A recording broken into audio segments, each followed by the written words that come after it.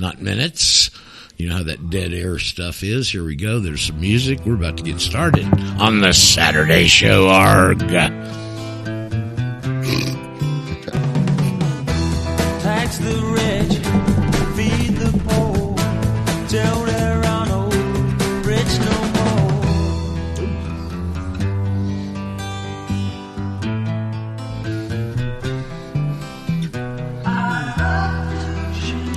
Oh, poor old Alvin. Alvin! He's probably rolling in his grave along with the rest of his band. Anyway, we thank Alvin for issuing us in every day. Roger Sales, your host. Radio Ranch, the label of our get-together here. It's the Saturday edition, February, almost at the end of this little month. 25th is the date today. We simulcast couple places. The two that I know of consistently are Eurofolkradio.com. Remember, Paul, I said it used to be easy. Eurofolkradio.com and radio.globalvoiceradio.net network, and maybe a couple other ones. So hadn't had any listeners from those areas come forward. We'd like to talk to them if we've reached them through there. It's interesting to get some proliferation. Folks, I was like the guy in the wilderness for so many years with this message, and it's getting a little more... Yeah, we were talking about that before the show. Yeah, a little more mainstream these days. I continue to get regular requests for the Matrix docs, and had one this morning from somebody that just listened to the Deanna Spingola interview somewhere. So we get dribs and drabs, and of course because of that is the reason we've expanded from just 5 days a week and added this Saturday show, because I know there's people that actually, believe it or not, still do have gainful employment, and some of them can't join us during the week, and this is the opportunity for them to get on, ask questions, make comments, get to be a little more of an integral member of the quote-unquote family here, including Mark Strawman. So, anyway, morning. Hope everybody's doing good this morning. Morning. Pretty good. Good morning. Buenos. Pretty good interview with Mike Adams this morning. With Michael Yon again. He's going to be a regular over there. And another new guy that's a former Special Forces guy, a doctor. And it revolved around the Ohio incident. There's more and more questions coming up that this thing may be a total false flag, just a land grab. Maybe the internet cable thing that we mentioned yesterday, the fact that the right-of-way where they lay all these main trunk cables are on railroad right-of-way land, because, of course, the Rothschilds have always owned and operated or influenced the railroads. This land grab thing seems to be like a very, very integral part of it to me, especially being right up there by Amish country. And this guy actually went and met with the Amish. Nobody's got animals dropping dead. There's just been some real interesting stories coming out of there, and it'll continue, obviously, to develop. My sense is if that was vinyl chloride with the PVC pellets and all, they had no telling what other chemicals are involved there, that you'd have people dropping dead in the streets right now. They probably would have been over the last couple of weeks. So, don't know. It's still that gray area. We'll see. But we know with these sorry bastards that nothing is what it appears to be. And we've got the best evidence of that. Anybody out there, really? Yes, Paul. Maybe these guys that are calling it a false flag upset the plan. It's possible that they were trying to present that Ohio, Pennsylvania, and surrounding areas had been poisoned to get people that have property there to put them up on the market right away and just liquidate them quickly before news got out. That's what I'm saying, and that was using that general term false flag to achieve that end. We can look back at what we do here. Who would have dreamed? In 160 years, has anybody ever come forward and said the Civil War was fought to get the 13th and 14th Amendment in the Constitution so they could control the world with 100 years later? I've never heard anybody say that. Or you did. Nobody. Okay, you know why? You know why, Paul? Why? Because they didn't know the end game. We know the end game, and now we can look back and put all the pieces together. There were certainly people that had the insight. I would cite, and Mark, if you want to, well, if you drag up that Wong Kim Ark site I sent you that you read one day, Fuller and Justice Harlan saw it clear as a bell. Okay, Yep. I mean, they wouldn't have put that in that dissent if they didn't see it. Okay.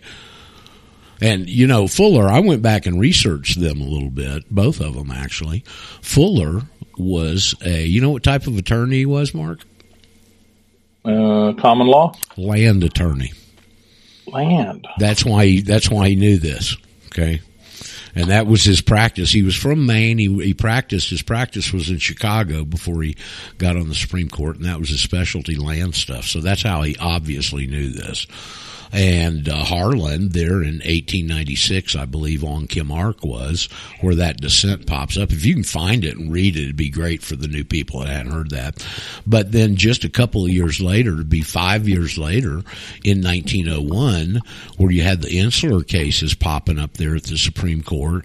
And again, John Harlan with that masterful dissent in Downs v. Bidwell.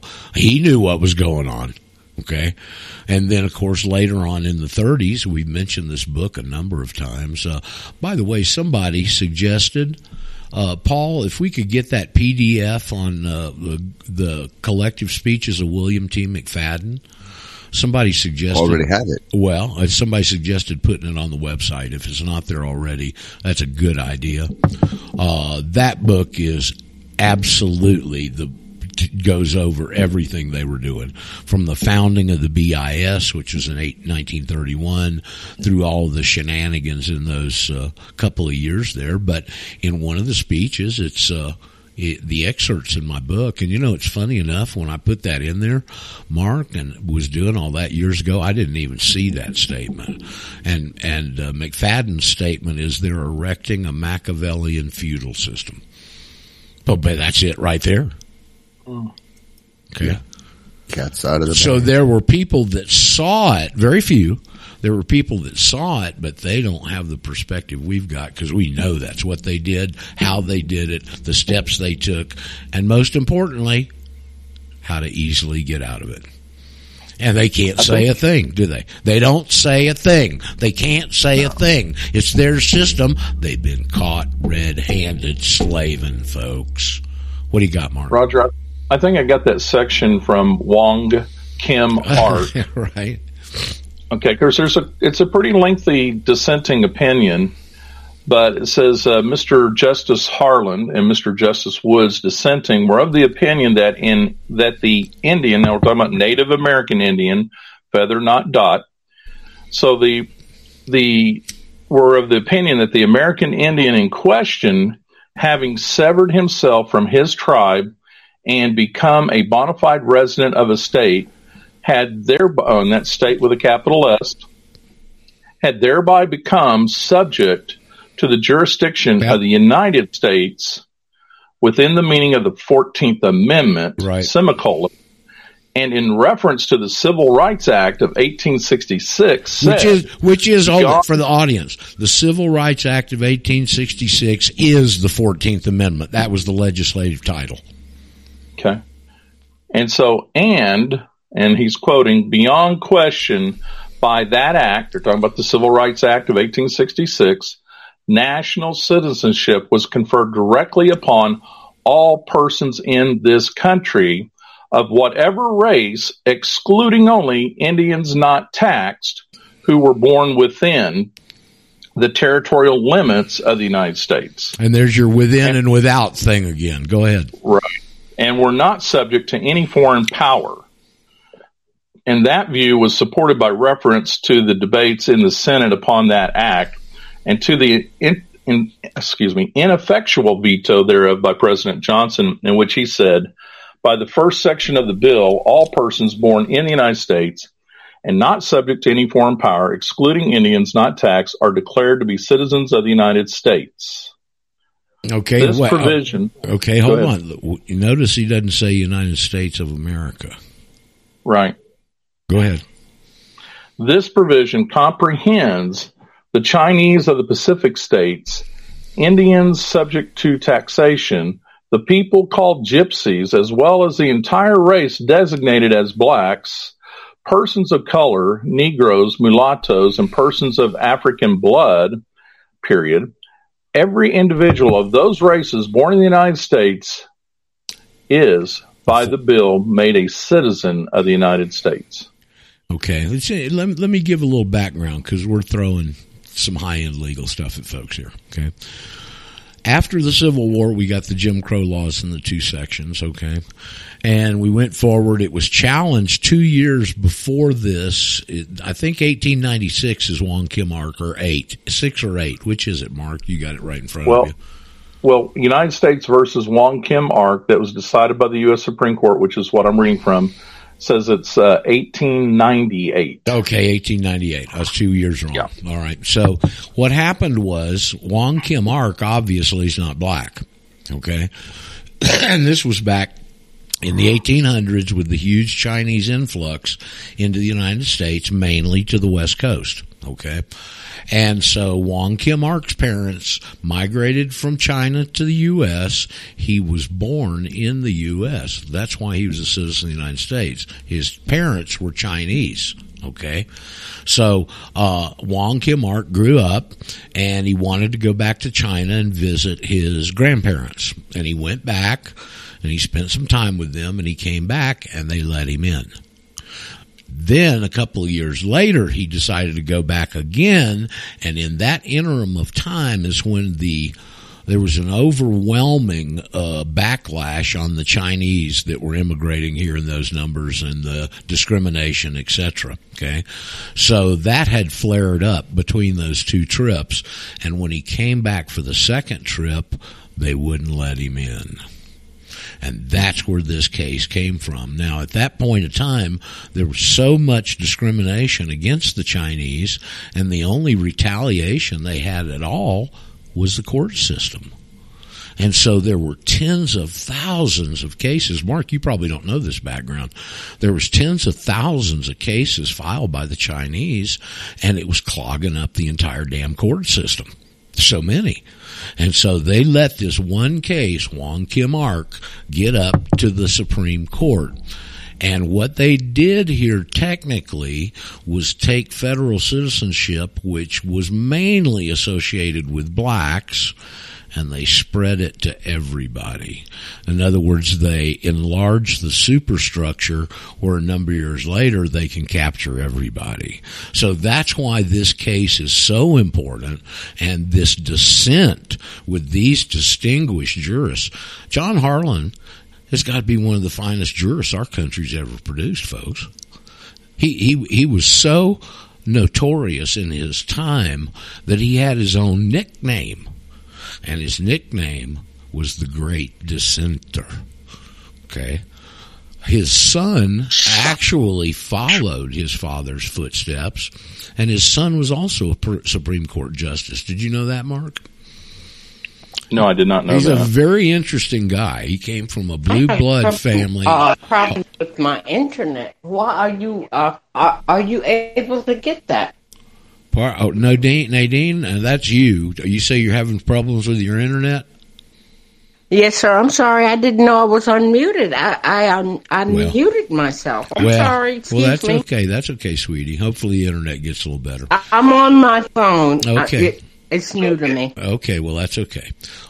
So anyway, that was the scenario of which Mark is touching on here and reading you part of the dissent. There's another part, if he gets to it, where they just nail this as the feudal system. I mean, they just nail it, okay? That's the only place outside of the McFadden quote that I've ever seen it directly referenced. But these guys saw it. They didn't know the end game like we do, but they saw the setup. Okay, so go ahead, just a little background on it. You know, Mark, before you launch, I forget who the guy is. Public Broadcasting. You can probably go back on the web and find this. Public Broadcasting did a whole hour and a half special on this case. That's how I know so much about it. You know, it was one of their big guys that did it. I don't remember, Mike Wallace or somebody like that was the host of that, and the entire program is on Wong Kim Ark. Wow. It'd be interesting to find that. I'm sure somebody can find it. So one of you, that's public radio, like NPR? I think it was PBS. Yeah, it was the actual video program, but it's totally 100% PBS, revolving on Wong Kim Ark. That's how I know all that background. That's where I got that from. All right. So I was just kind of scrolling through here and looking at, where it possibly would reference the feudal system. Well, it's that little site I sent you the other day, and it's a clip and a little picture of it. But anyway, It goes in there and it says, if you want to look for it, I can basically paraphrase it. But as they get into the depth on the dissent, and it references the act, and that's the Civil Rights Act of 1866, which was the legislative working title for the 14th Amendment, and then of course it supposedly got ratified. So when they say the act, that's what they're referring to. Okay, and it says if the things of the act we're supposed to be looking at here, what it did was it brought forth a relationship of a liege man to a liege lord. Right, this is feudal stuff, okay? And that was absolute and unbending and unchangeable by time or space. And it goes on and it says that this brought this onto our country just at the time when England was being relieved of its inconveniences. Okay. Now, it's instructive I keep learning here, okay, and finding these little nuances. And this is something that just came up recently, within the last month, 6 weeks. And Brent was on here one day and we were talking about the Free Soil Act. You remember that conversation, Mark? The English Free Soil Act? No. Well, what happened over there was at some point a guy that owned slaves took one of his slaves to England. I can't remember the guy's name. I want to say Freeman. It wasn't Freeman. It was a common name. The guy took his slave to England, and the slave, when he got to England, said England's a free soil country, and he took off. And they caught him and brought him back, and it came to court, and they said, this guy's free. And the free soil doctrine of England is, if you set foot on English soil, you're a free man. Okay? Wow. And so that gave me the insight on why it says in that site right there, the English common law variety of slavery. The English common law rule is what they call it. And that's this free soil doctrine. So in 1066, when William the Conqueror came over from England, or Normandy, and conquered England and instituted the French, or the European common law over England, which included feudalism, that's how feudalism got to English soil. Was in 1066 with the William the Conqueror. You can go back and look in Black's. Have you ever looked at Doomsday Book, at the definition of Doomsday Book, Mark? No, I haven't. Is that referenced in Black's? Yes, in Black's, okay. And it's spelled D-O-M-E, Domesday, but we pronounce it Doomsday. You got a Black's right there? Yeah, give me a second here. Okay, why don't you whip that open and find it, Domesday Book, and I'll give the audience some background here. This is just a verification. So what he did was when he took over England, he came in and took over all the possession of the lands. And then he started divvying it out to the nobles, okay? But and a lot of this detail I get from Brent, because Brent's a national treasure, okay? So as they're going through and he lays this out, he's smart enough to know that he doesn't want all of them to have their land in one spot, because then they're going to get all pissed off at him and start having meetings to overthrow him. So he gives them some land up in the northeast part of the country, some in the southwest part of the country, some in the northeast, and some in the northwest, so that they're always traveling between their possessions and they don't have time to get together and revolt against him. Okay. Wow. So it's really interesting. This will buttress this out when you read this definition. Okay. So in that bringing over the European variety of feudalism to English soil, there was no involuntary servitude, was there? No. There's only two classes in the feudal system. You're an involuntary serf akin to a black slave, or you're a voluntary serf. Well, when they brought over the common law from Europe in containing feudalism, overlaid it over England, now there was no involuntary servitude. It was all voluntary. That's why it calls it the English common law rule. I do have that definition. Okay, read it for us. Now, let's start out a little bit. There's dome, D-O-M-E, which you're pronouncing as doom, and it's a Saxon word, and it references it as doom, D-O-O-M, as in Mary. And it says a sentence, a judgment, an oath, the homager's oath in the Black Book of Learford. And then when you look at Dome Book, or Doom Book, as we would pronounce it, a book or code said to have been compiled under the direction of Alfred for the general use of the whole kingdom of England. Alfred was the first king of England. It's supposed to be Alfred the Great, they call him. Okay, so go ahead. Okay. And so, under the direction of Alfred, for the general use of the whole kingdom of England, containing, as is supposed, the principal maxims of the common law, the penalties for misdemeanors, and the forms of judicial proceedings. It is said to have been extant, E-X-T-A-N-T, so late as the reign of Edward IV, but is now lost. And then the next is another Doomsday Book, as an ancient record made in the time of William the Conqueror. Here we go. And now remaining in the English Exchequer. Exchequer. You know what the Exchequer is? No, I never heard of that. That's the English Treasury. Ah, okay. You know how they got that name? When the king's taxmen used to go out in the countryside to collect his taxes, remember it's all got to be voluntary, right?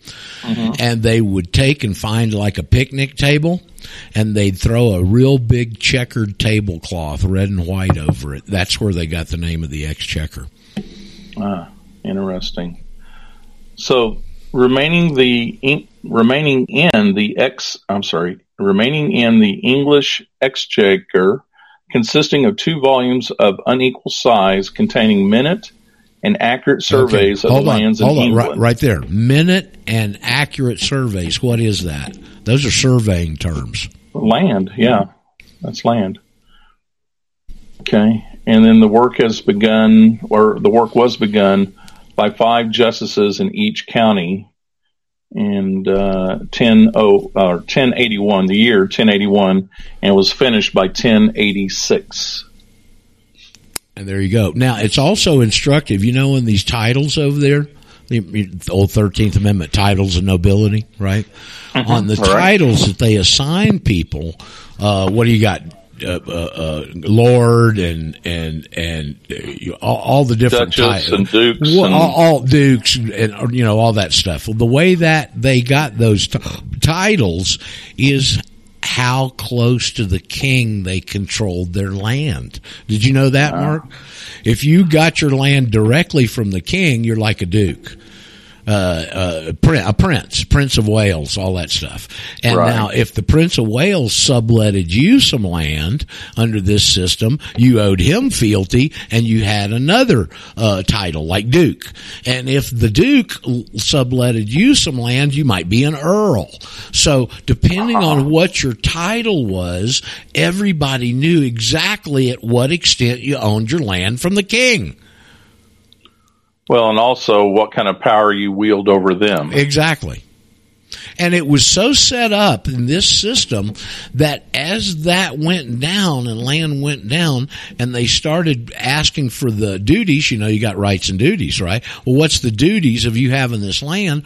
Well, you got to go produce, and you're so far down the line, we're going to specialize, and the only thing we want you to produce is stirrups for saddles for the king's horses. Oh, we got an American term for that. It's called the mafia. But everybody had their assigned thing, and it all filtered up to the king. And this is where your Knights of the Round Table came from. It was all the people that had direct land tutelage to the king, and they, in their agreement and their duty, was to provide so many knights in armor ready for battle so much of the year, and those are the Knights of the Round Table. Fascinating. That's stuff that they never teach you in school. Boy, no kidding. Yeah. And we have an example. We have an example of the recent mafia enforcers right at Mark's place in Oklahoma. Sammy Destroy. Sammy Destroy. Better watch out for him. So anyway, that's why it must be. This is why it's only voluntary servitude they brought over. This is the English common law rule because England had a free soil doctrine. I didn't understand that until within the last couple of months. For you new people, this is why I tell you this is a process. I've been in it 30 years and I never understood these nuances. Okay? So we're all learning, okay? But this is where all this stuff comes from. And what Wong Kim Ark did was it took it from blacks and it enlarged the superstructure where they can get all of us. Well, that was under the Act, right? The Civil Rights Act? Right. Well, that was the 14th Amendment. And, of course, yeah, that's, they couldn't see that at the time. They just knew they were deciding and that anybody born, the Wong Kim Ark, he was a Chinaman. His parents were foreigners, but he was born here. He was an anchor baby, wasn't he? Wong Kim Ark was an anchor baby, okay? And it references in that decision Chinese, Mexican peons, Mexican coolies, and all these different other people in a condition of servitude or akin to it around the world. And, of course, whites, which they didn't include in that, which is who they really want. Interesting history, folks, right here. I was just thinking that'd be a great way to title a short little podcast or video about Anchor Baby and Wong Kim Ark, and that would open up a big dialogue. Sure could. But it's interesting history, and these are pivotal cases. I don't throw cases around here too much for you people. I know that confuses a lot of people. It goes over people's head. I can't read this stuff. But there are a couple of cases that are just absolutely, totally key. Elk v. Wilkins is one of them that we've discussed on here, which says the Indians are sovereigns. The one that no patriot researcher I've ever heard came up with, Plessy v. Ferguson. Absolutely. Super important to understand the confirmation of the Jim Crow laws. And it was in 1894, just a couple of years before Wong Kim Ark. By the way, Fuller and Harlan were in on the dissent on Plessy too. Or at least Harlan. I'm not sure about Fuller, but Harlan was one of the big dissenters on Plessy, Brown v. Board of Education. They're not too many of them, but they're not complicated. They're very interesting cases, actually. But anyway, that's what we're dealing with. And because England had the free soil doctrine, it can only be voluntary servitude. It's got to be voluntary. It's got to be. Otherwise, we're all slaves. Yep, and not only that, they're tyrants. More important. Yeah, exactly. Yeah, Paul. Well, they're pretty tyrannical. Well, they are, but they've had to go. They are, and that are obviously that's their nature. Okay, but they can't do it openly. They've got to do it with this velvet glove and this treachery and deceit. Look at all the trouble they went through from starting the Civil War all the way up to 1954 with Brown v. Board to get you to answer those two questions. Yes. Yeah. Yeah, without knowing what you were actually answering. So, hey, can I make a couple of announcements real quick? Sure. Thank you. Support the program. Go to exposethematrix.com. At the very bottom of the page, you'll find a Give, Send, Go link, Radio Ranch / Radio Ranch support. Any contribution is appreciated. We've got equipment that we need to acquire and configure, and lots of expansion is in the works, because when this thing blows up, it's going to blow up big, and we've got to be ready for it.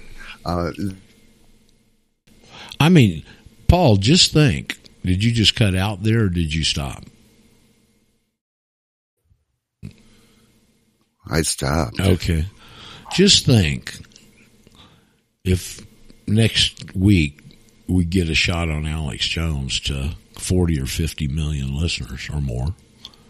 Really? What do you think could happen to our little board here?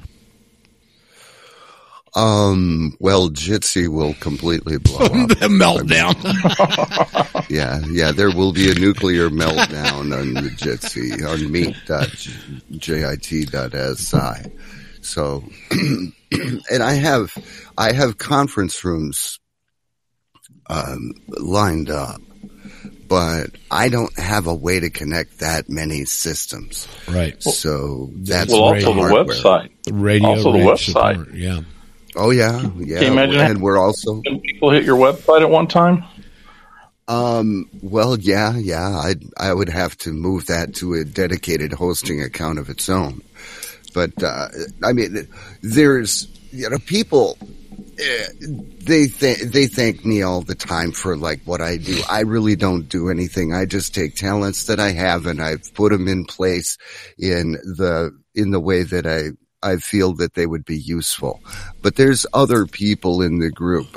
Mark, researcher extraordinaire. I mean, his legal thoughts and dissertations they're absolutely off the hook. He's our national treasure. And then we've got all the moderators. We've got Mirko. We've got Monique. We've got Lisa, who keeps a watchful eye over free conference call. We've got Andy, who's there to let people in and to start the room in the morning, set up the passwords and everything. We have got so many people that are just extraordinary. My dream is coming into reality, is that my thoughts on this from the beginning is we've got to build a team here, folks. I mean, it's great. I could have gone along and been free and not told anybody and kept my mouth shut and gone on about my little life, but I'm not real secure in that position. I want other people that are free around me. We all protect each other. We've got to work as a team.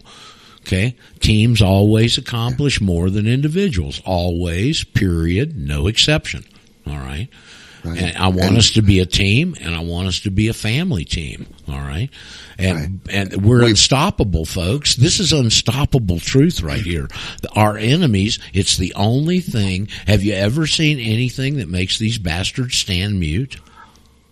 I mean, I can think of one right now, the Nord Stream pipe bombing, but at least some of them are getting up and denying it. They don't deny this.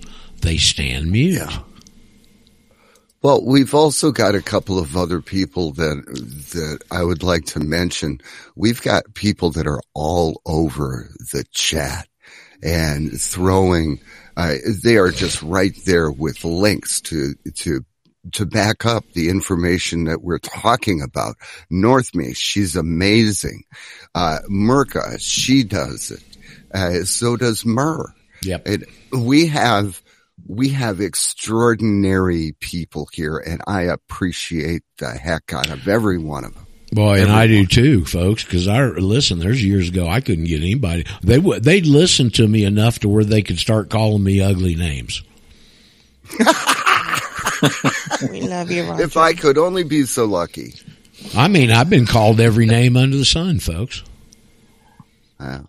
And that's why we appreciate everybody's support, and right now it's kind of like putting your money where your mouth is. If you're drawing benefits from this radio show and the website and the Telegram group that Mirka admins, and she does an amazing job over there, and it's a lot to keep on top of. We got over 400 members that are asking questions and making comments, and so to administrate that is quite a task. And it's a commitment. It's a hell of a commitment, okay? And Mirka follows through on it too. Yes, it is. And she corrected me when I was first new because I made a little stumble, and I'm a person, I can stand to be corrected. If you can point me to the error of my ways, I'm going to investigate it. And if I'm wrong, I'll say I'm wrong and make my correction and keep on trucking. Yep. That's what it's all about. Yep. But, if you're getting enjoyment from this and it's educating you and you're getting benefits, please go to thematrixdocs.com, go all the way to the bottom of the page, and there's a link for the Give, Send, Go, and give us, shoot us $5, $10, $20, anything that you can afford, and it'd be greatly appreciated. I mean, because of Paul English, not Paul Beener, Paul English, who many of you never heard his name. You hadn't heard him yet. He hadn't been on the show with us for a while. I hope he comes back and visits us. He's a fabulous guy. Paul's talked with Paul. He told me the other day he'd spoken with you, Paul, and he really enjoyed speaking with you, and he thought you two clicked real well. And he's very, very grateful you're over here, okay? Because all this stuff, when there was problems, was getting thrown at him, and he's got a whole table of plates spinning on sticks, okay? Anyway, It was Paul. Hey, Roger. Yes. Oh, sorry. Go ahead. I was going to say, it was Paul that years ago got into a home foreclosure situation. And he said, every step of the way, I kept running into the same characters, the ones we're talking about, okay? And that's what got him thinking along this, and somebody that he worked with that gave him some information, and he had a burning desire to do something, okay? I want to contribute. I want to do something. And so he spent a year and a half. He's technically oriented like Paul. He spent a year and a half researching freeware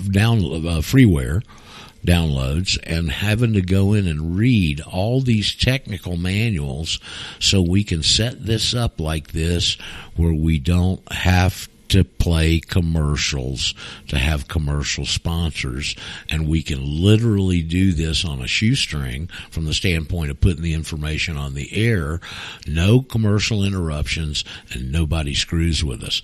And that's the basis of all this. That's why I don't have to charge you guys partially. I don't have to sell your ears from you coming to want the information, and I got to take advertisers and sell your ears so that we can keep the whole thing afloat. We don't have any of that. Right. Okay. There is also, if somebody has a problem with using Give, Send, Go, and I completely understand, because I just heard of somebody that gave $35 and they actually took $41 off his card. What? That's ludicrous. That's ridiculous. No. So if you go to funding.exposethematrix.com, funding.exposethematrix.com, you will get all the information you need. PayPal link, Cash App link, Give, Send, Go link, my home address, my phone number, my email. any way you want to contribute, we've made it easy. Okay. So go to funding. Well, it's all in our own best interest because we're going to hit one of these big platforms, folks. People are hungry for this information. We just hadn't got. A bunch of you have come, you've heard links, you've heard a video or something, and you want to be here. But at some point, when we hit one of these next big platforms, folks, it's just the fur's gonna start flying. Okay? Yeah. Roger. And we'll get to you in a second, Mirka. One more point, because this is starting to turn into an infomercial. There's a couple of other things that we're working on. We're also working on a website, ritsoup.com, where we hope there will be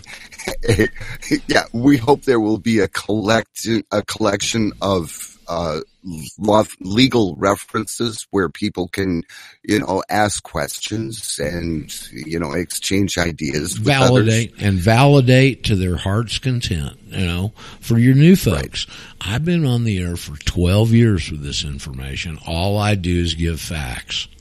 Okay.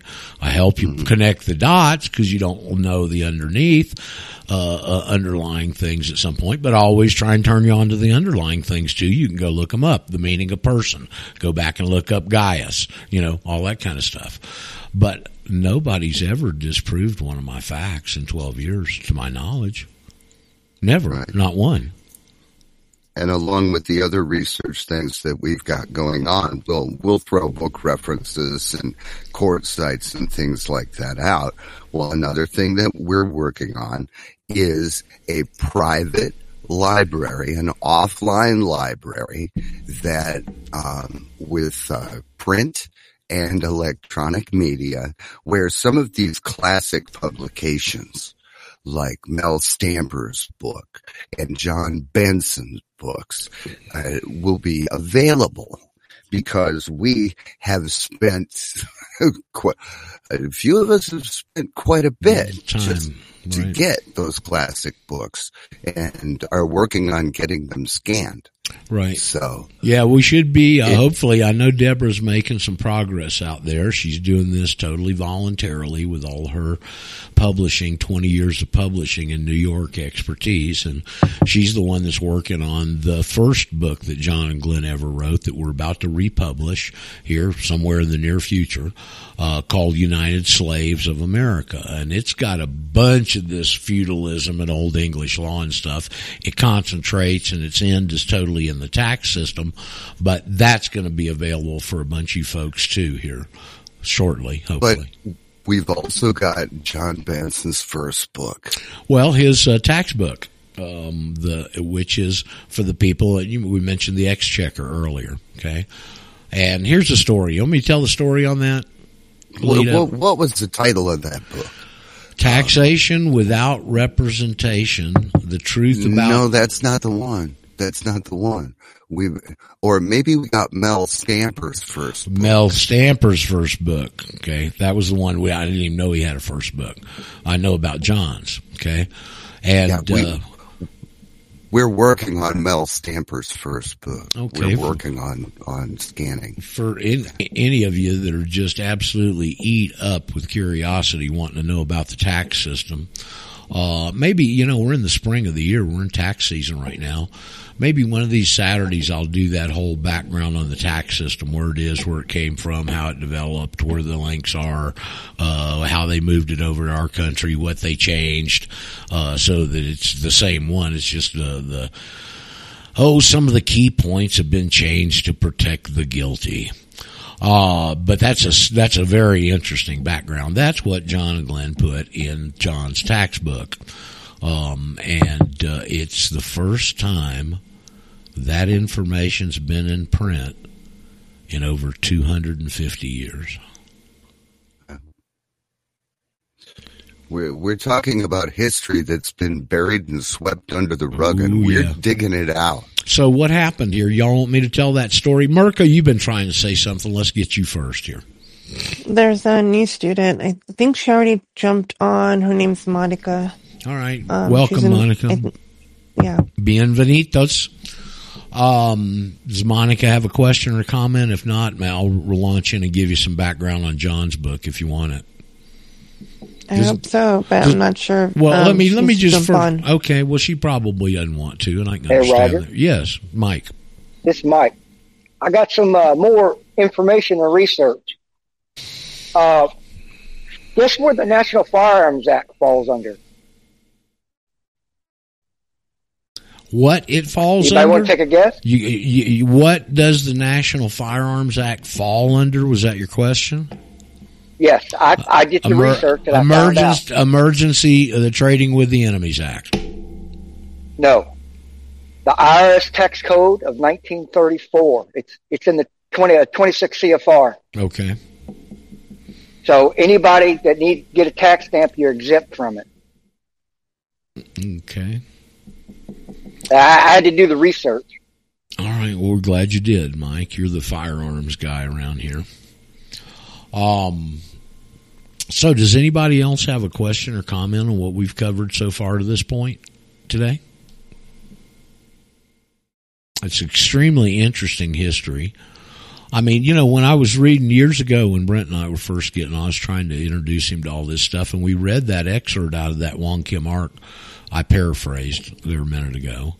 And when it came down to the English common law rule, Brent objected, and he just didn't understand at that point. And Brent was very resistant to this, folks. I mean, it took us over 5 years to drag him across the line.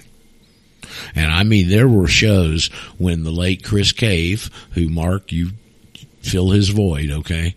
The late Chris Cave, who we all miss dearly, Daryl and myself, and we'd gang up on Brent on the air, okay?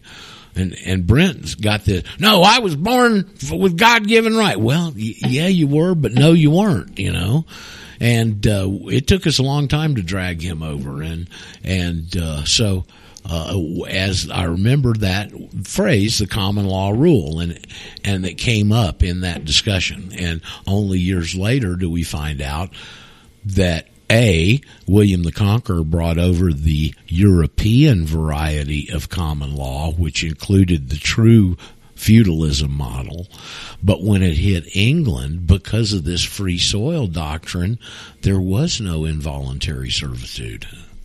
So everybody had to be voluntary serfs. It's taken years to get that one little point that's so important, okay? So anyway, a lot of people put a lot of sacrifice into what, if you're new, Monica, here today, what you're getting, there's over 100 years of research in 3 men's lives here. You get the synopsis, okay? So what happened with John was John was always interested in the law, and he got a job with civil service in contract law, Mark. And so he became particularly interested in contract law, and on top of that, he became particularly fascinated and intrigued with tax law. So that's the origin of where we are today, okay? And so as he was going forward and researching all that, he ran across a case. Mark, I'll see if you may have heard us mention this before. Murray's Lessee versus Hoboken Land and Improvement Company. No, I haven't heard of that one. Okay, well, you may want to go look it up. Okay, Murray's. Can you repeat? Hold on just a second. Repeat. Murray's Lessee versus Hoboken. Well, it's a heck of a style. It's a mouthful. Yeah. Murray's Lessee. Okay. Versus Hoboken Land and Improvement Company.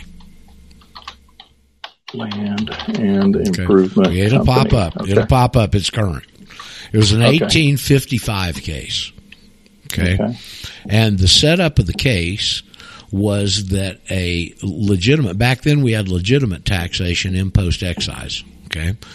And it was the head tax guy for New York City had embezzled in those days millions of dollars. Okay. and he had bought land in Jersey and had sold it to Hoboken Land and Improvement, and he died. Okay, and so that's the origin of the case. Is, you heard Mark will know this, a jeopardy assessment. Okay, most of you don't know what a jeopardy assessment is. Mark, you do, don't you? Not. I mean, I'm familiar with assessments. No, okay. But I don't think I've heard of jeopardy assessment. Okay, this is special category, and this is when they think you might leave the country and take the goods, and so they come in and seize it and then settle it out later. Okay. Okay, a jeopardy assessment. So they pulled a jeopardy assessment on this land that he had sold to Hoboken Land and Improvement Company. All right, and in the case, the justices say, well, you know, we don't have anything in the Constitution that deals with tax law, particularly, especially jeopardy assessments, okay? So what we have to do is return to the law from whence we came and refer back to the tax laws of England. Okay? So, and that case is recently cited in the last 15 years by IRS, Mark. Okay? So it's still good law, all right? So at the bottom of that, they start talking about some of the experts that wrote on the Exchequer. And there were several authors. Price, the two I remember are Price and Chitty, C-H-I-T-T-Y. And so, but all of those are listed in the footnotes on the case. So John and Glenn, back then we didn't have internet, John and Glenn went to the best resource they had, which is the Interlibrary Connect system, where you can go to an interlibrary and put in a book, and if it's in the system anywhere, it'll pop up and they can get it to you, right? So they went and put those authors in the interlibrary search system, and they could only find 2 books in the entire United States. Wow. How do you expect tax attorneys, judges, tax preparers, or anything else to understand the system when there's only 2 books on it in the entire country? One at the Library of Congress, the other at Texas A&M, interestingly enough. Okay. And so they went then trying to acquire those books and get this process and find the other ones. Well, as the internet came online, they were able to access them more, et cetera, et cetera. But it was those books that they went and read, and then the feds start coming after them when they sent them to federal prison. Okay, so here they are fighting these cases and all this appeals back to the 10th Circuit and back and forth. Well, they didn't have time to talk and read and skull out the information that was in the books they could acquire on the process from the Exchequer. Okay, you talk about God working in this thing. Okay, so many instances. This is one of them. So the feds convict him. They send John to the only unair-conditioned, one of, if not the only air-conditioned federal facility in the country at 85 years old in poor health. And that was in Petersburg, Virginia. All right. And they sent Glenn to a low-security facility up in northern Minnesota. So Glenn is a very spiritual guy, and he wanted to join this program that the Bureau of Prisons had for ministerial, some sort of a ministerial program. Okay. And so he applied, and here's remember the old fat, fickle finger of fate, right? Yes. This is the fickle finger of fate here. They transferred Glenn, one of the facilities in the country, not the only one of the facilities that taught this ministerial thing was in Petersburg, Virginia. And that's where they sent him. So whoever the fat-fingered bureaucrat was internally punched the button and sends Glenn to get reunited with John. And in that facility, they could spend 4 hours or more an afternoon together. And so John was in a wheelchair at that point, and Glenn would wheel him out. They had a soccer field or somewhere where guys could exercise or play sports or whatever. And there was a big tree over there, and he said every day They'd go out under the tree and sit there and talk this stuff for 4 hours.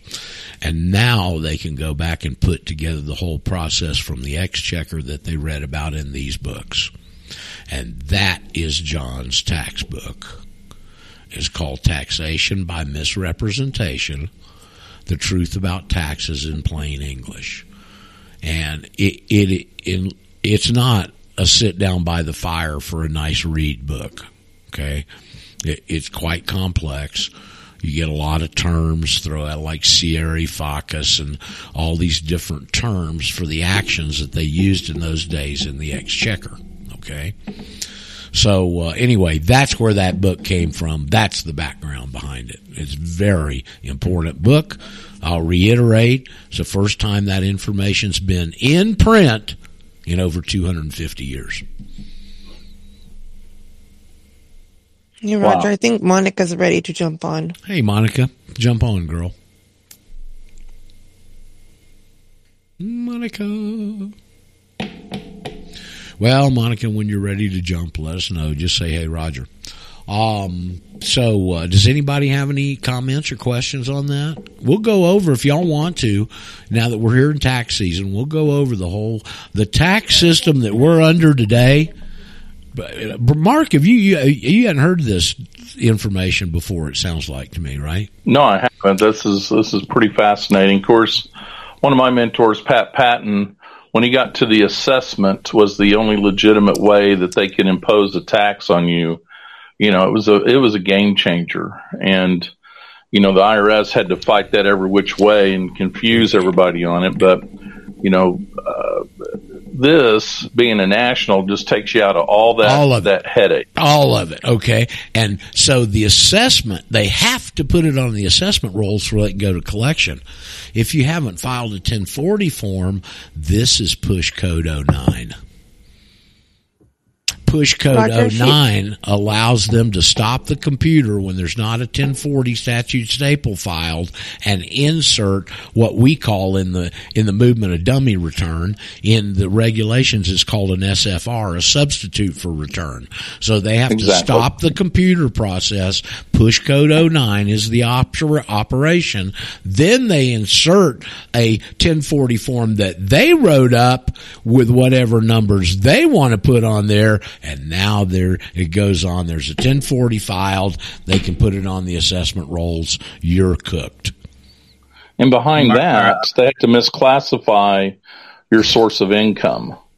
About that as well. Somebody's trying to get in. I think it's Abram. This is Abram. Yep. That's a pretty complicated statement. Basically, what Roger's saying is for people who don't file their tax returns, they have a process where they'll go and put in a fake tax return under your name, and they'll use that against you. And whatever they put into that's presumed to be what you owe. Well, there it is. It's not a fake. Here's the presumption. It's not a fake. It's a real 1040 but you don't. You don't sign it. You don't sign the statute staple. Yes. They do. Yes. Right. It has nothing to really do with you. They just artificially create it and assign it to you. And see, this tells you right there that it's a damn voluntary procedure. And well, you know, hold on just a second. There's lots of people who have tax withheld out of their checks and they never file a 1040. So what's happening behind the scenes is more than likely they're having substitute returns filed for them internally by the IRS, and as long as the withholdings covers what they would have been taxed, nobody says a word. That's right. Okay, and this is where Glenn, when they took all this information that's in that book and all the understanding, and what happened, Mark, here, I was doing shows with Al Adisk back then, and Adisk knew this guy named Mark Ellis, who had gotten all of those internal IRS booklets and codes and all that crap, man, there's just stacks of them you can get into. Manuals is the word I'm looking for. And he understood the process internally, but he didn't understand the overall process. Glenn understood the overall process like the back of his hand, but didn't have that internal key code information. And because of Al Adisk, those two guys got put together. Okay. Wow. So now they find a client. The client was a medical doctor out in San Diego who had 2 failure to file charges on him. And they found a law firm that would allow Glenn to write all the process and they'd represent the doctor. Okay. So Glenn wrote all of this stuff. Folks, he's a genius. Okay. And so in the district court trial where he was guilty, the government would not come off of tax code 09. They knew because of Michael Ellis' research what it was. Now because of Glenn's knowledge of the system, understanding what they had to do to overcome it. And so he told me, he said, Roger, they would not now when you get in a court case like that, you got discovery and interrogatories. Okay. The government would not come off push code 09, no matter what was said or what was done. They found the doctor guilty. They appealed it to the Ninth Circuit. And the same thing. Okay. And Glenn got so disgusted when he threw up his arms and walked away from all this and threw it all in my lap. Okay. Willingly. I was a willing recipient of it. But after that case, the Department of Justice put out a national moratorium for the judiciary. You cannot go into any district court in the federal system and even bring up push code 09. Well, what does that tell you if the Department of Justice issues that edict to the judiciary system? Yeah, well, it tells you you're in tyranny. Okay. Yeah, you've got an administration who is telling the judiciary, who are supposed to be separate in power, how to operate. So, Mark, when do you think the tax system started? But in the form we know it today, I should qualify that question. Well, I don't have hard evidence, but my understanding is it was the World War. I'll spit it out. So the First World War was when they started initiating an income tax as we know it. How about 1285? Oh my goodness. That's where all this started, is 1285. And it started because we lied. Us lying has brought this on us. They lied. Wow, I didn't lie. You didn't lie. Pardon me? Tell us more. Well, someone else lied. It wasn't Roger, and it wasn't Mark. Right, well, y'all want it. All right. Well, we'll just get in. We'll just get into this. We got an hour left. I can go over it in an hour, pretty much. I think. Okay. 1285, with a statute in England, Mark, called the Statute de Mercantoribus. 1285. There was a female queen. England, when they cite a law, they cite whoever the monarch was and what year of their reign the legislation was passed in. Okay. So anyway, it was 1285, and the legislation was called Statute de Mercantoribus. And England had a big problem. This statute was passed to overcome it, and it did. Okay. And the problem was England's an island. They do real well with oats. They do real well with wool. They do pretty good with tin. But there's a whole bunch of things they don't do well with that they need. So trade is a necessity for the English Isles. They got to get rid of their abundance and get the scarcities that they need. Okay. Spices, whatever. All right. So now we go back to trade. Who are the main traders? Well, the merchants of the earth, right, Mark? And so as they would come to England and and a lot of the traders, the basic concept is to do triangle trade. triangle trade. They'd take rum from Jamaica, go up and sell it in New England, take the cash, go over and get black slaves in Africa, come back and sell them to Jamaica and get rum and do the same thing over again. Okay. So. Something about speed. Hello? Sorry, Roger. Okay. My daughter's talking in the background. Little Mina? Well, that's okay. Yeah, Mika. Mika, excuse me. Yeah.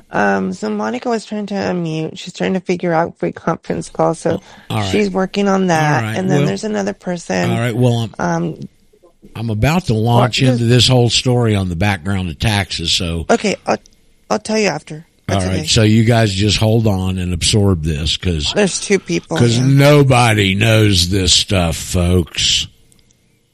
My teachers were the experts in the world on the tax system. Okay. So the traders that were coming to Europe, they got cheated by the English.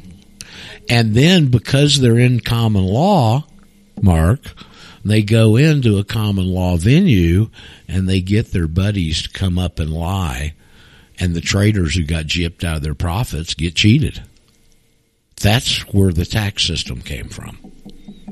Our sin. Okay?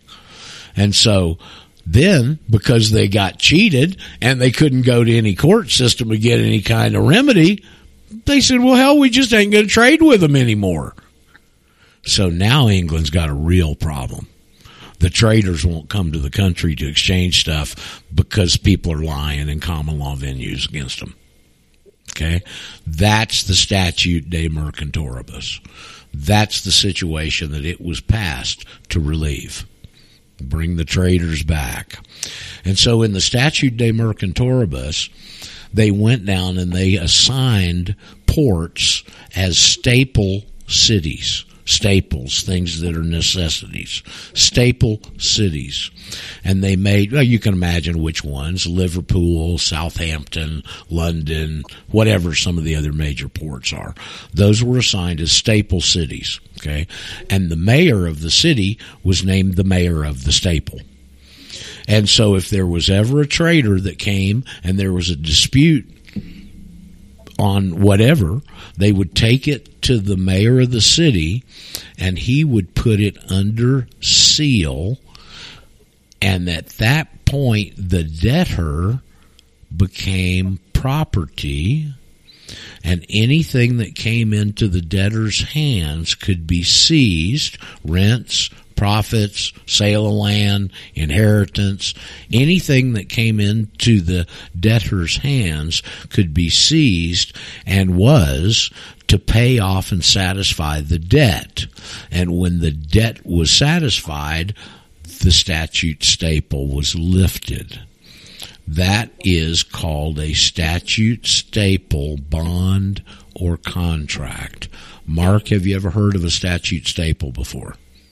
No, I have not. Oh, yes, you have. I have? Statute staple. It's called a 1040 form. Okay. And see, that's what the 1040 form is. It's originally called a Jewish shetar. S-H-E-T-A-R. And I remember when in those classes with John, and he quoted some English jurist commenting on this, and he said, this goes back to time out of mind. This system, this tax system, this Jewish shetar, goes back to time out of mind. Babylonian merchant code come to mind, maybe, possibly? Yeah. Okay. So, that is key. The statute staple is a 1040 form. It's also called a Jewish shetar. If you want some really, really solid background on this, I mean solid, go over to sovereigntosurf.com, one of the earlier websites, sovereigntosurf.com. There's a picture of me standing there at the middle of the world here in Ecuador, which is the only place on land on the face of the earth where your GPS reads all zeros. And over to the right of that picture, there's a number of resources. One of them, Historical Jurisprudence, a 100-year-old book published by John Hopkins. The very first 90 pages of that, on the book on historical jurisprudence, the very first 90 pages is all on the Babylonian Merchant Code. I suggest as you're learning these concepts, you expose yourself to that. It's only 90 pages. It's not a difficult read. It's the whole basis of the merchant law, where it came from, how it was utilized, all that kind of stuff. Okay, valuable resource. Hold on. The other one that I was that one just came to mind. It's important. The other one over there is a very scholarly article that was published in the Georgetown Law Review back in the 70s, Mark, by a Jewess named Judith Shapiro. And the title of it, the best I can remember, is How the Jewish Shetar Invaded the English Common Law. That's all this information. Very detailed. There was a book on that? No, it's an article in the Georgetown Law Review from the 70s. Oh, I'd like to read that. Well, it's over there on the website. You can go read it. It's got a lot more history than I'm giving you here. Okay. However, the good Jewess Shapiro somehow, with all of her detail, neglects to tell you that a Jewish shetar is a 1040 form. Wow. Okay, so that's all over there. Now, who had something to add there? Roger, Monica, I don't know if she's ready, but I wanted to say that what she was studying with before she found us, she was learning a little bit with some material from David Strait and American information. The group American something. I'll look it up right now, but. All right. Yeah, she's waiting, and then there's another student, Johnny C. Okay, well. That's called Americans in Action. Okay. Right, that one. Okay, great. Well, unlearn most of the stuff you learned those places, and we'll give you correct information, okay? So some guy was trying to make a comment there a second ago. That was me. Who is you? That was me. This is Paul. I had brought to my attention some people couldn't hear other people, and I sorted out the problem, so everybody that's been trying to get in should now be able to. Okay. So let's go. Pardon me? Okay. Let's go back to our little story here. All right. So that was the origin of the Jewish shetar invading the English common law. And it worked flawlessly. Totally straightened out all the trading problems they'd have. And notice I said when the mayor of the staple put this under seal, under penalty of perjury, under seal, it made the debtor property. That's why they could go grab anything that came into his hands to satisfy the debt. Okay. Shetar. Mark, is it a stretch to take shetar over to the term star chamber? I don't think it'd be a stretch at all. Well, it's not. Because remember, the king actually owned the Jews. The Jews had been kicked out of England because of usury, and they got back in, and to get back in, the king made them his property. I had a book on it at one point called The King's Jews. Made them their property because of their usury. Now he could sick them on the people as the tax collectors. Wow. And everybody hated the Jews anyway, right? So, and he would come back and demand whatever percentage that he needed of what they collected for the year. So this is where they'd go out and bring in this Jewish shetar. And if you go back and read about the star chambers, if you hadn't paid your taxes, they'd bring you into the star chamber, the notorious star chamber, right, Mark?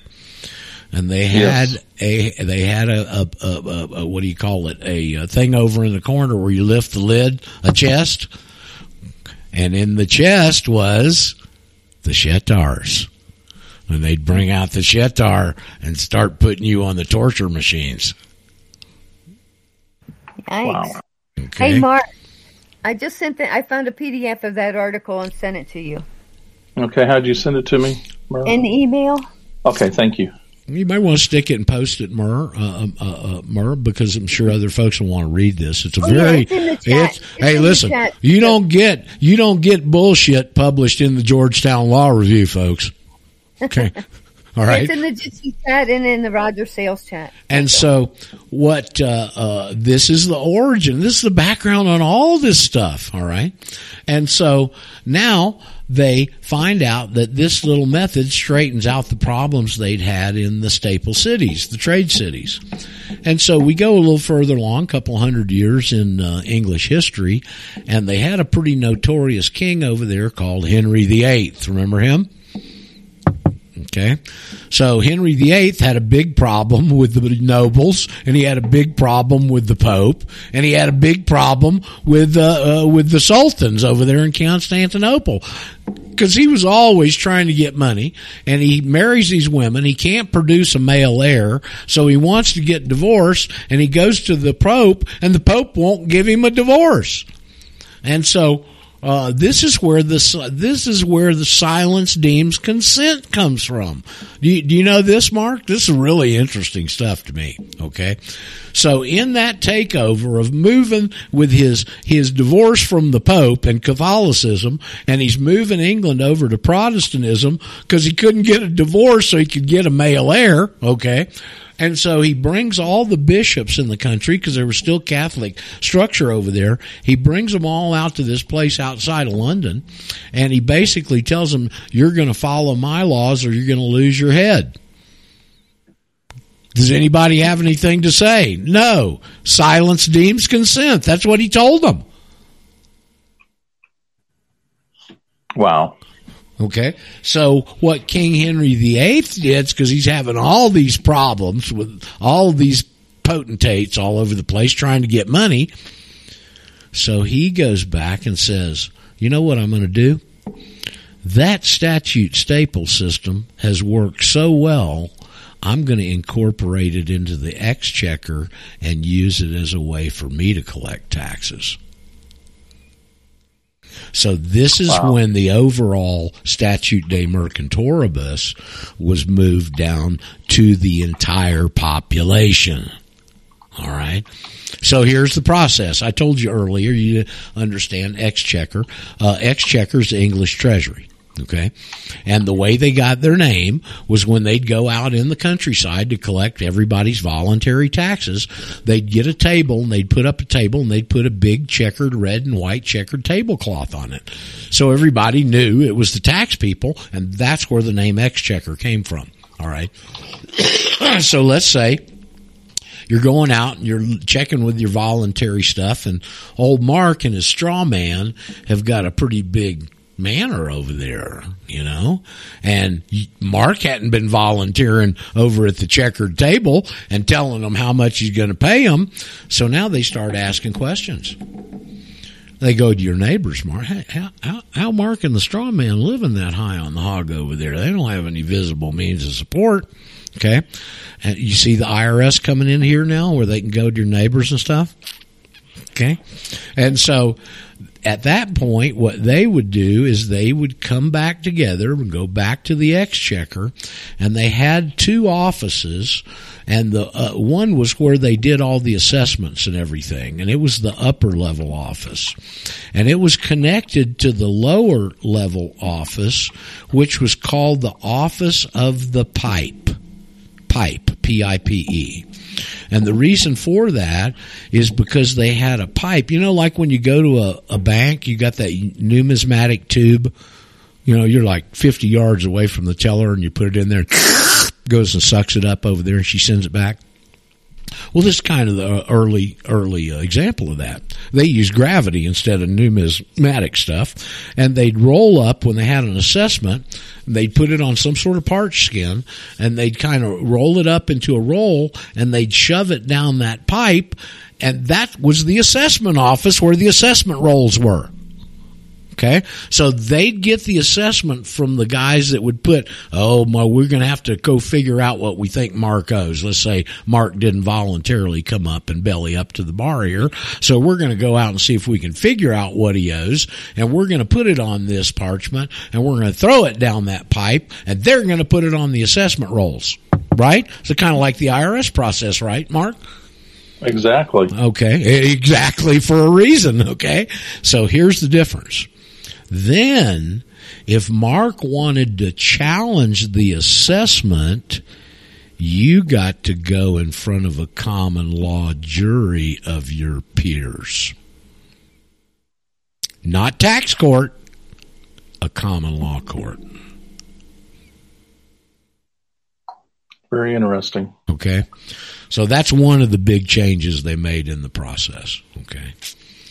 And so it worked like a snap for King Henry VIII too.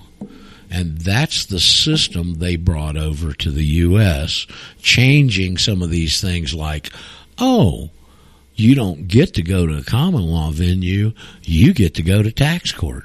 Any of you worked with anybody gone to tax court, Mark? Yes, I have. Fun stuff, isn't it?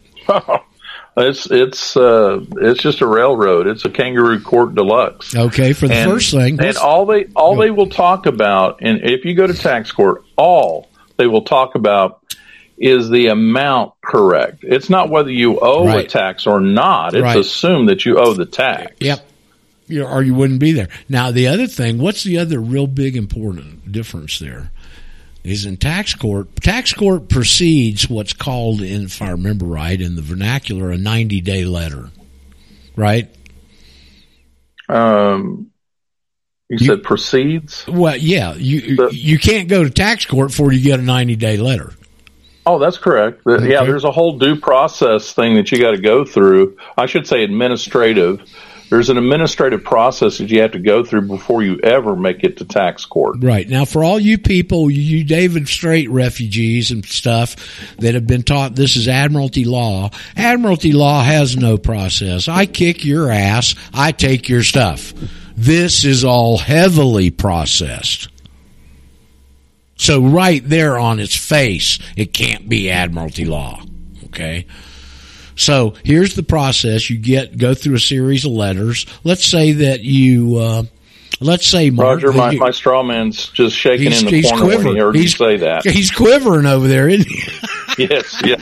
Okay, so let's say that you don't file. Straw man doesn't file. So straw man gets a couple of letters from these wonderful people that I refer to as the individuals representing Satan. And so you start getting these little letters, and they go, "Oh, hey, straw man, we haven't received your tax returns from 2019 and 2020. If you've already filed these, please disregard this notice. If you haven't, we may ask you to come in and bring your books and records." Seen a few of those, Mark? Oh, yeah, we've seen those. Okay. Do you know what that is? It ain't just a friendly reminder. No, it's part of their process. It sure is. It's a notice. And the books and records sound like I'm going to the checkered table. Well, we'd have a bunch of patriots that bring a wheelbarrow in with books and phonograph records to those meetings. So that's true. I've heard of that. But what I'd like for you to do, Mark, is go over and look in your little handy dandy search engine a term called confirmatory writing. Confirmatory writing.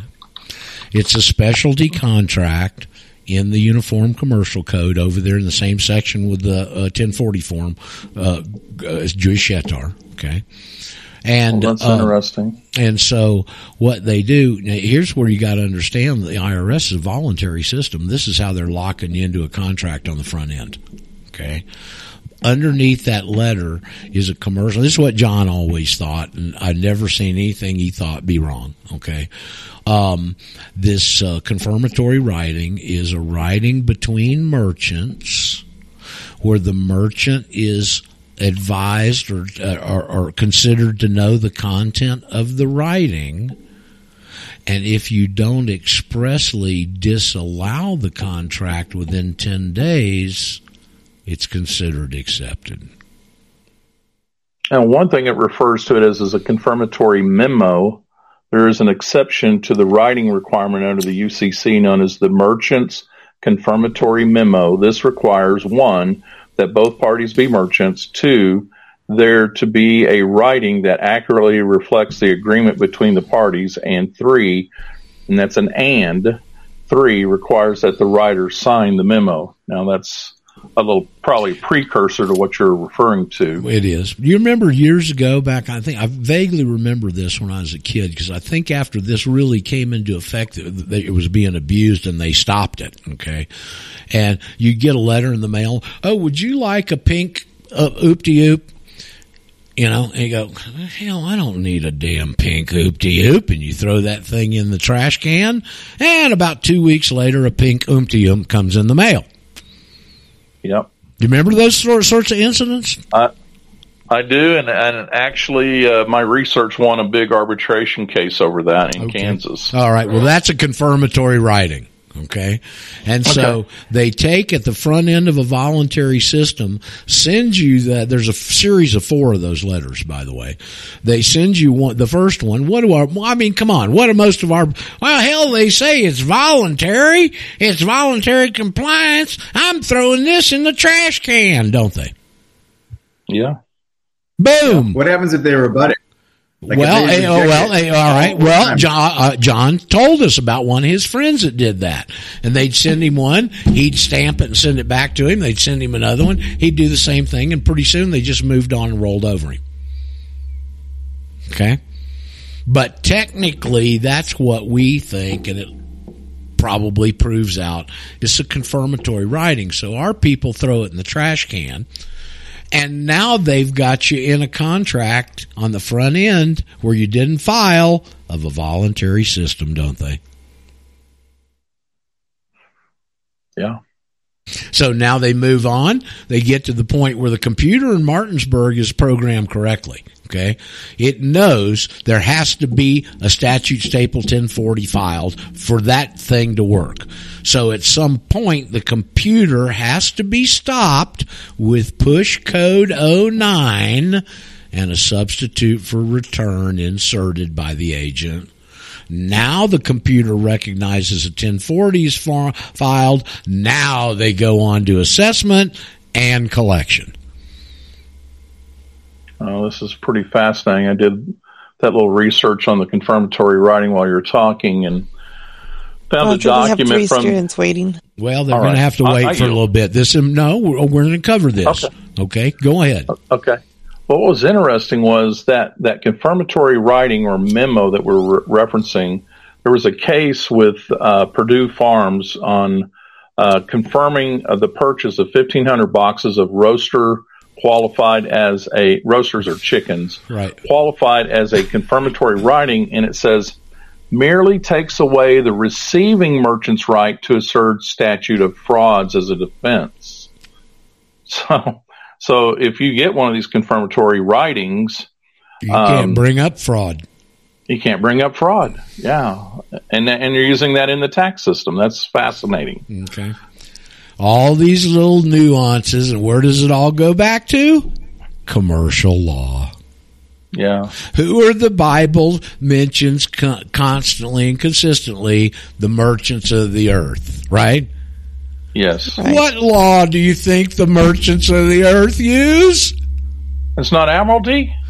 No, shivvy me timbers. It's not maritime? No. Must be merchant law, UCC. I mean, come on, folks. You're listening to these other people. They don't even know what the hell they're talking about. Roger, can I ask a quick question for clarity? Yes. Jay, I understand everything you're saying. Sorry if this is too basic, but the point at which you were saying when the Jewish merchants were getting, you said they had passed a law that was sort of screwing them over, No. They passed the law to unscrew them over. They were getting screwed over in common law courts with Anglo-Saxons lying for their buddies. Okay, so that's the part I missed. What were they doing that was cheating them? Well, if you had a trade with some guy and go, no, I didn't make that agreement, I said something else. And the merchant said, no, you said this. I'm taking you to court. And they go to a common law court, and you, the guy that lied about it, gets your buddy to come in and lie about it, and they rule against the merchant. So then the merchants threatened to stop trading. No, they didn't threaten. They stopped coming. I see. So the kings then passed this law to protect them? To get the traders back to England. So if there was a dispute now, after the Statute de Mercantoribus, it only depended on certain cities, the ones that centered around trade. Liverpool, Manchester, Southampton, London.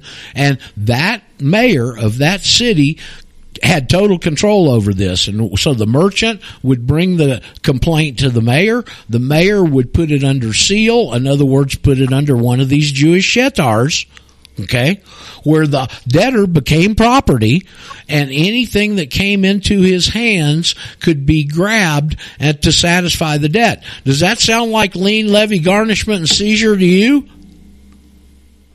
Gotcha. I see now. Thank you, Roger. That was good. Okay. So, that's the system that they brought over, and that's how it works. Okay. Look, nobody knows this stuff, folks. And you're saying that that's the structure that happened there is the same structure that they are basically having, the IRS has. All they did was take that English shetar system that was incorporated in the Exchequer since Henry VIII up until the turn of last century, and they brought it over to the U.S., changed a couple of these little things so that they could get what they want and put the screws to you, and that's the tax system we're under today, folks. In a sentence or two, how would you describe what that is? It's basically we control everything you have until we take what we want. Basically. But you see, the whole thing is, let's go back. All right, now let's take it forward to modern. 26 CFR 1.1-1A. That's the jurisdictional statement of the IRS in the Code of Federal Regulations. And it reads, an income tax is owed by all individuals who are citizens of the United States or residents, and to the extent of 871B and 877B, all non-resident alien individuals. Well, there's your two differences. There's only two statuses. You're either a free or you're a slave. We know who the slaves are. They're citizens of the United States or residents. Non-resident aliens got to be the free person just by simple deduction. There are no other options. So Roger, in this situation, the creditor is the free person and the debtor would be the slave. Exactly. Well, isn't that always the way it is? Well, I mean, it makes sense. It's very interesting. A friend of mine, he had gotten a letter from a debt collector, right? It was an IRS debt, and it got sent to collections, and they called the IRS the creditor, and he thought that was hilarious because he's like, what credit did they issue to me? The credit that you owed them when they went through this fraudulent presumption process and nailed you with a debt. And even now if they used a substitute for a return to create that debt. Doesn't make any difference. The whole damn thing's fraud anyway. What's another little slice thrown in? I can't remember where I heard this from, but it was a judge who said, and it was a female judge, if these people would know that they are the creditor when they walk into court. Well, we don't know we're creditors. Okay, that goes into redemption and all that stuff, and we don't really cover that here. Okay? Roger, so for us, we are held into the status by agreeing that we're residents and citizens. But what was it that made those original guys fall into this? Was it whenever they did? It was whenever somebody took a dispute to the mayor of the statute staple, and he put one of these 1040 forms and put the debtor and the debtor under that form. That's why the key part to understand that is that they could take any income that came into his hands to satisfy the debt from whatever source. That's a lot of info too. Lien, levy, garnishment, and seizure, folks. Self-help remedies, straight out of the merchant law. It's the only place they've ever been, besides the manorial law in Europe on the manors in the feudal system. They used the merchant law as the law of the manor. And mercantoribus is 2 words? No, it's 1 word. Mercantoribus. It means it's Latin for merchant. Right. Okay. But that's the tax system. Okay? That's where it came from. That's how it originated. That's how it developed. And that's how they imposed it on us and where it came from. And that's how it works. Okay?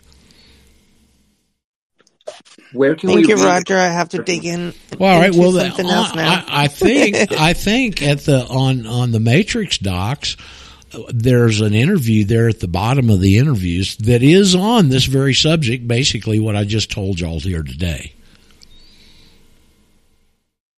So, Mark, you got anybody got any comments or questions on that? I'd like to let the new people go first. All right. Well, let's see. Are there any new folks? We've given you a drink of water out of a fire hydrant here today. Hey, Roger. Yes? I'm not new, but I just wanted to add, labor is really the only true value, and hence we are the creditors and enemies of the state that they want dead. Well, I mean, they made us enemies of the state in the Trading with the Enemy Act. But I mean, like even precious metals and gems, that takes mining and refining. Of course. Of course it is. So I'm just saying, we're really over them. That's why they want us dead. This is all. Mark, you've been around this rodeo for a while. Oh, a long time. All the people that are in there fighting IRS, and they're digging through all these regulations, and no, it says this here, and hell, you can't understand it, right? Well, yeah, they've literally had a rocket engineer, right, say that he couldn't understand the code. The IRS code. This was an interesting story. It's going to illustrate exactly what we're talking about here. Okay, this was back in the 90s. You remember before they started bundling all these software bundles, there used to be a program called Grammatech. Did you ever hear of that? No, I haven't heard of that. Grammatech. No. It was developed and written under a federal grant, interestingly enough. Okay. And what it was before word processors had all this grammar checking stuff included. Okay. And bundled in. And so Grammatech, you could write something and run it through Grammatech, and it would correct all your grammar and punctuation and all that stuff, right? But you could also, with Grammatech, run something through it, and it would tell you what grade level it was written at. Whoa. And somebody took 6001, 6011, and 6012, the 3 they always throw at you, and ran them through Grammatech. What grade level do you think they were written at, Mark? 6th grade. Oh. What grade? 6th grade. 6th grade, I think it was way higher than that, so you couldn't understand it. How about grade? Couldn't understand it. How about grade 31? Yeah. Really? Oh God. Damn. Roger, Monica, Johnny, and Tammy are waiting, and I think they're all new people. All right, okay. Well, and they have good questions. Okay, well, hold on. I'm going to go back and reference from what I just told you, that document, Woodrow Wilson's repudiation of dollar diplomacy with the Chinese loan from the bankers they wanted him to co-sign, and he refused it. And in the language in that document, it says part of the reason is because of the proposed tax system being antiquated and burdensome. Does that ring true with our tax system? Antiquated and burdensome and enforced by foreign agents.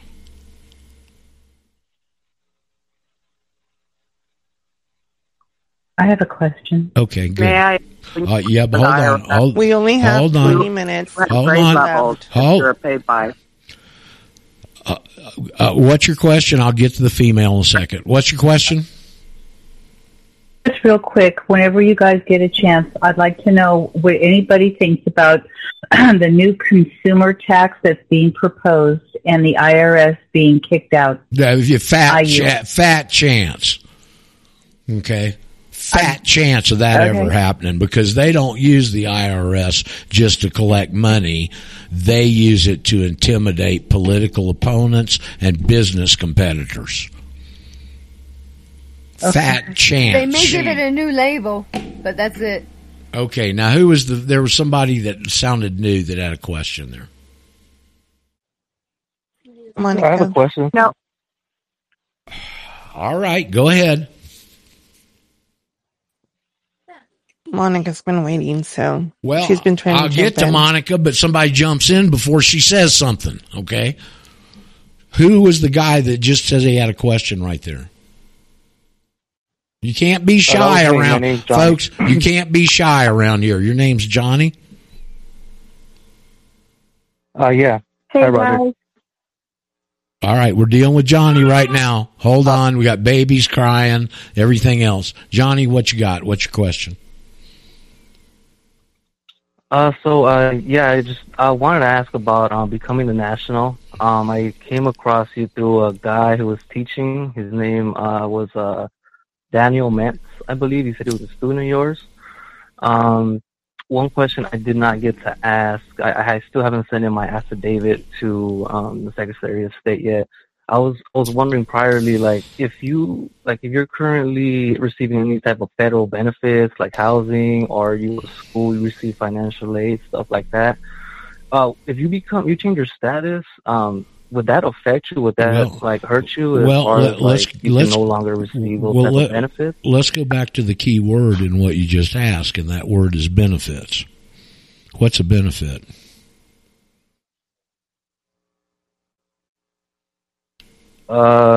Something you receive from the government, I want to say. Well, kinda.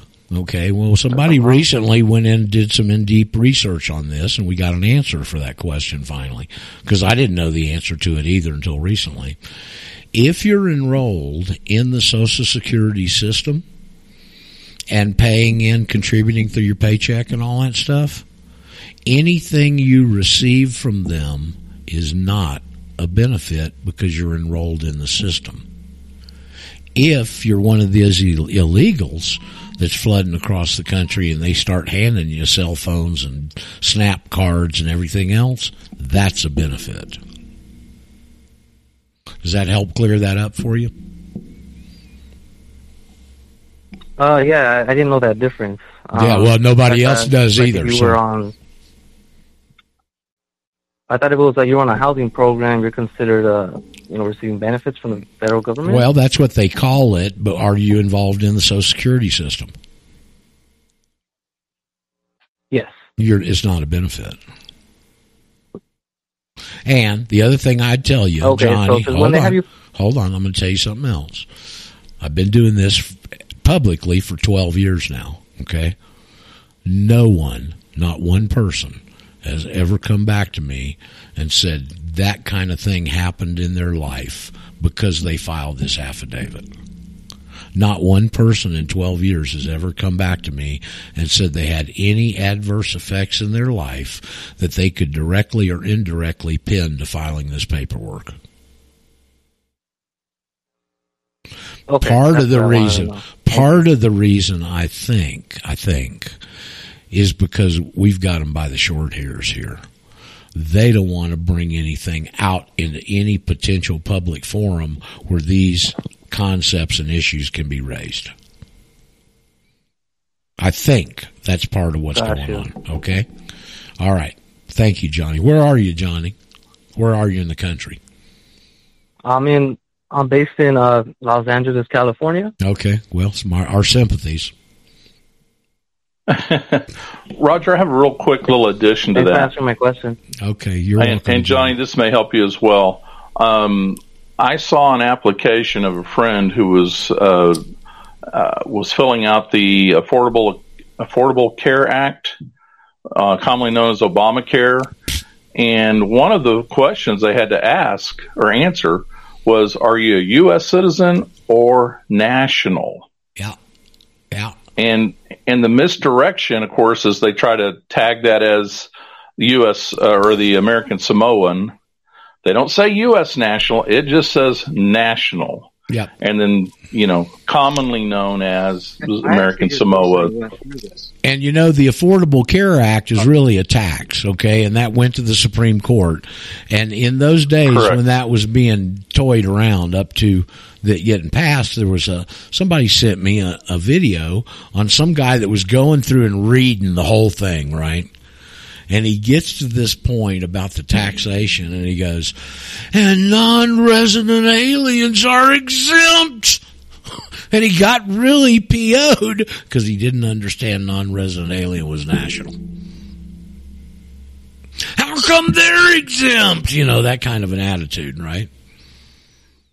Well, he's thinking illegal immigrants. Exactly, Jose the tomato picker. Okay.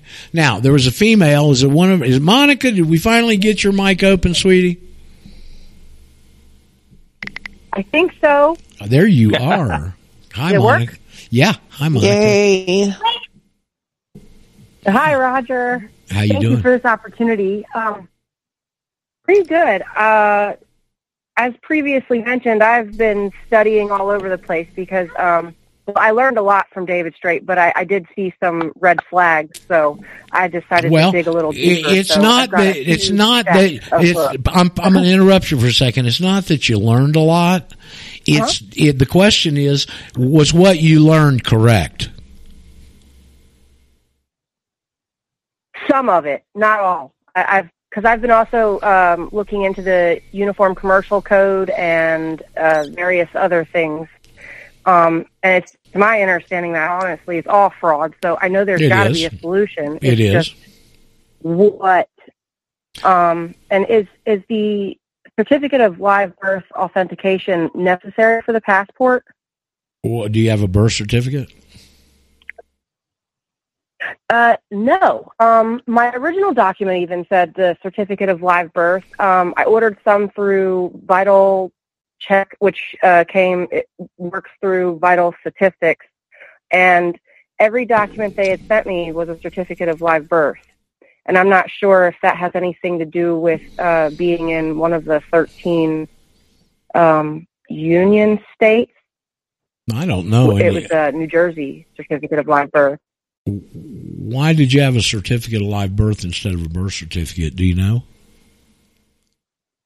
I have no idea, because that caused me great confusion, too, because everybody was talking about the authentication of the birth certificate. But when I called, they tell me that the certificate of live birth is all they have. Okay, well, then that's what you're going to use. You're trying to satisfy a requirement for a DS-11, right? Have you ever had a passport before, Monica? I have not. Okay, so you got to use an 11, okay? And one of the requirements of an 11 is a birth certificate or other accepted documentation. So if that's all they're giving you, that's not the important part of the passport application. The important part is you've got your disclaimer in there. Okay? Whatever it takes to satisfy the birth certificate requirement, find out what it is and satisfy it. But make damn sure when you do it, you've got your affidavit included in the package. That's where the rubber meets the road. Doesn't make a difference about the birth certificate. It makes a difference whether you've got something included in the process that states your status that's now in the possession of the secretary. Right. It goes to Secretary of State first, the affidavit, Monica, and then you do your passport after. Well, you could do it the other way. That's a suggestion, okay? That's a suggestion because of something that arose about a year ago, but you don't have to do it that way. But that may be a better way, okay? So if you don't need your passport, I didn't do that. I didn't do an affidavit with it. Oh, that might be the dilemma. If you don't need your passport right away, then just file your affidavit with the Department of State, like we've talked about, and then wait 3 weeks and then file for your passport. Okay, Monica, you just said something. You've already applied with the DS-11, did you say? I did. I mailed it in about a month and a half ago. Well, you didn't. I did the cover. Without the cover letter, it was the DS-11. Yeah, well, the post office mailed it in for you. You didn't mail it. They won't let you mail it in on a DS-11. Okay. They will on a renewal, which is what now you're going to need to do. Okay. Because you didn't include your statement in with your original package. Now you're still under the presumption. Doesn't matter what the birth certificate is. You're under the presumption you're a citizen of the United States because you didn't expressly tell them you weren't. Right. No, I just requested it to be authenticated for the non-Hague Convention. Okay, well, I don't know anything about that. Sounds like David Strait crap. Okay, what I'm looking at is in the instructions of the DS-11 and the DS-82, the statements in both. And it says in big capital letters, warning. Did you see that when you read the instructions? No. It's in there. It says, warning, you can attach documentation, including affidavits, but you better not lie or we're going to hit you with 8 sections of the United States Code. That's your get out of jail free card. They're telling you in couched threatening language that you can add documentation, including affidavits, into the package, but they don't tell you why. So what you're going want to have the affidavit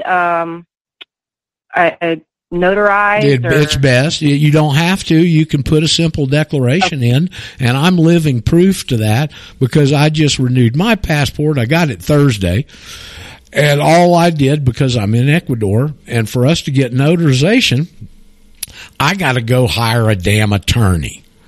And then it's got to be apostilled, which means it's in Spanish and all this other crap. So I just said, I'm just going to send in a declaration this time.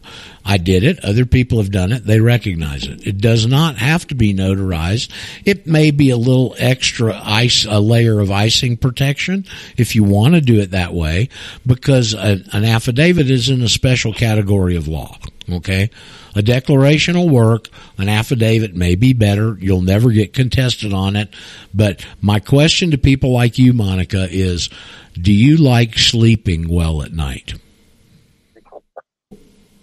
Yes. Well, anything you can do to help you sleep better at night is what I want you to do. Absolutely. Okay, so now what you're going to need to do, you haven't gotten your passport that you just sent in the application for back, right? Right? No. Okay. When did you send it in? Oh gosh, I don't know the exact. Well, date. just an estimate. Just on my previous phone. 2 weeks, 3 weeks. I want to say the beginning of January. Okay, well, you ought to have it back by now. That's what I thought. All right. Well, all right. I ordered a few extra copies. I got all kinds of little tips for people like you. Okay, there's a site, a State Department website, where you can tap in and track the progress of your passport application. Since yours seems to be way overdue, you need to find out that site and go track your passport. Okay. Now, the reason I say that is because with a renewal, if you've got an existing passport, you have to include that in with the renewal package, either it recently expired or existing open. So you're going to need to wait till you get your book. Did you order a book or a card or what? No, I haven't gotten that far. I was just waiting on the authentication of the certificate of live birth. Well, now hold on. You said you applied for a passport in January. What do you mean you haven't gotten that far? That was a miscommunication. No, all I've done was the certificate of live birth because I thought I had to have that for the passport purposes. All right. So you have not officially applied for a passport yet. Correct. Okay. My apologies. All right. Well, you're still good. Okay. Now you need to go do a declaration or an affidavit. If you want to do affidavit, I suggest that you might want to if it's not a big deal for you. And when you include all of that, include that in the package. Okay. And what I'd suggest is that go ahead and just put, if that's all you got and that's all they told you at Vital Statistics they had, I would include that, and I would also write a short explanatory statement about that to them with those facts on your statement, and include that also. All right? Okay. So, but do not send it in if unless you want to stay a slave. Do not send it in without that affidavit in the package. Okay, so I wonder if the other one's just kind of lost in whatever. The other what? The other what, Monica? The previous certificate of live birth that I have not received back yet. What did you do with the certificate of live birth that you haven't received back yet? Where'd you send it? I sent it to it was Mercury something, and it was for the Secretary of State. I've got it's written here. You're sending your U.S. Department of State, Office of Authentications. Oh, okay. So you're waiting for them to authenticate your live birth certificate before you include it in with the passport application, right? Correct. Okay. Well, wait and let them send it back to you. Okay. I have a feeling if that's the only one that you could get from official sources, they'll accept it. Okay. But regardless, whatever, when you do your DS-11, you need to get whatever's acceptable to them as a birth certificate, because that's required, and you need to make sure you have that affidavit or declaration included in the package. Okay? Okay. And tick the box. So... Can we get to the other person, the new person? Well, we can, but we're going to run out of time, okay? Because there's the whistler right there. I can hang around for a minute, but I like to answer these questions where everybody gets the answer, okay? But who had the other question real quick? Hit us with it. Tammy. This is Tammy. Yep. I just had a quick question about showing up to the post office to get my passport application. We went there. I didn't have a birth certificate with me, so we had because I had done the same thing that Monica did, sent it in and haven't got it back. So I'm just ordering a new one for my son because time is of the essence. But she also asked for a photo ID. The only one he has is driver's license. I was a little hesitant to bring forward a driver's license. You can use that. Use the driver's license? Yes, if that's all he's got. Yeah, that's all he has. And then so you had just kind of answered my question with Monica that sending in the affidavit kind of supersedes all of that anyway. Yes. Right? Yes. Okay, perfect. Okay. So we'll just do it the way she wants and get it done. Just have the affidavit. Okay. How old's your son? He just turned 18. He's going to Germany on a high school trip. Okay, well, that answered my question. So he actually needs it for travel. Well, he actually has to sign his own affidavit because he's past the age of majority, too. Okay? Yes. Okay. Yes, he did. All right. Yep. All right. Well, we got Tammy's question we have answered all that. there. I was just... Tam, Thank you. All right, you're welcome. We're about to get cut off the server. Here's why I was rushing you. Bye-bye, folks. See you Monday.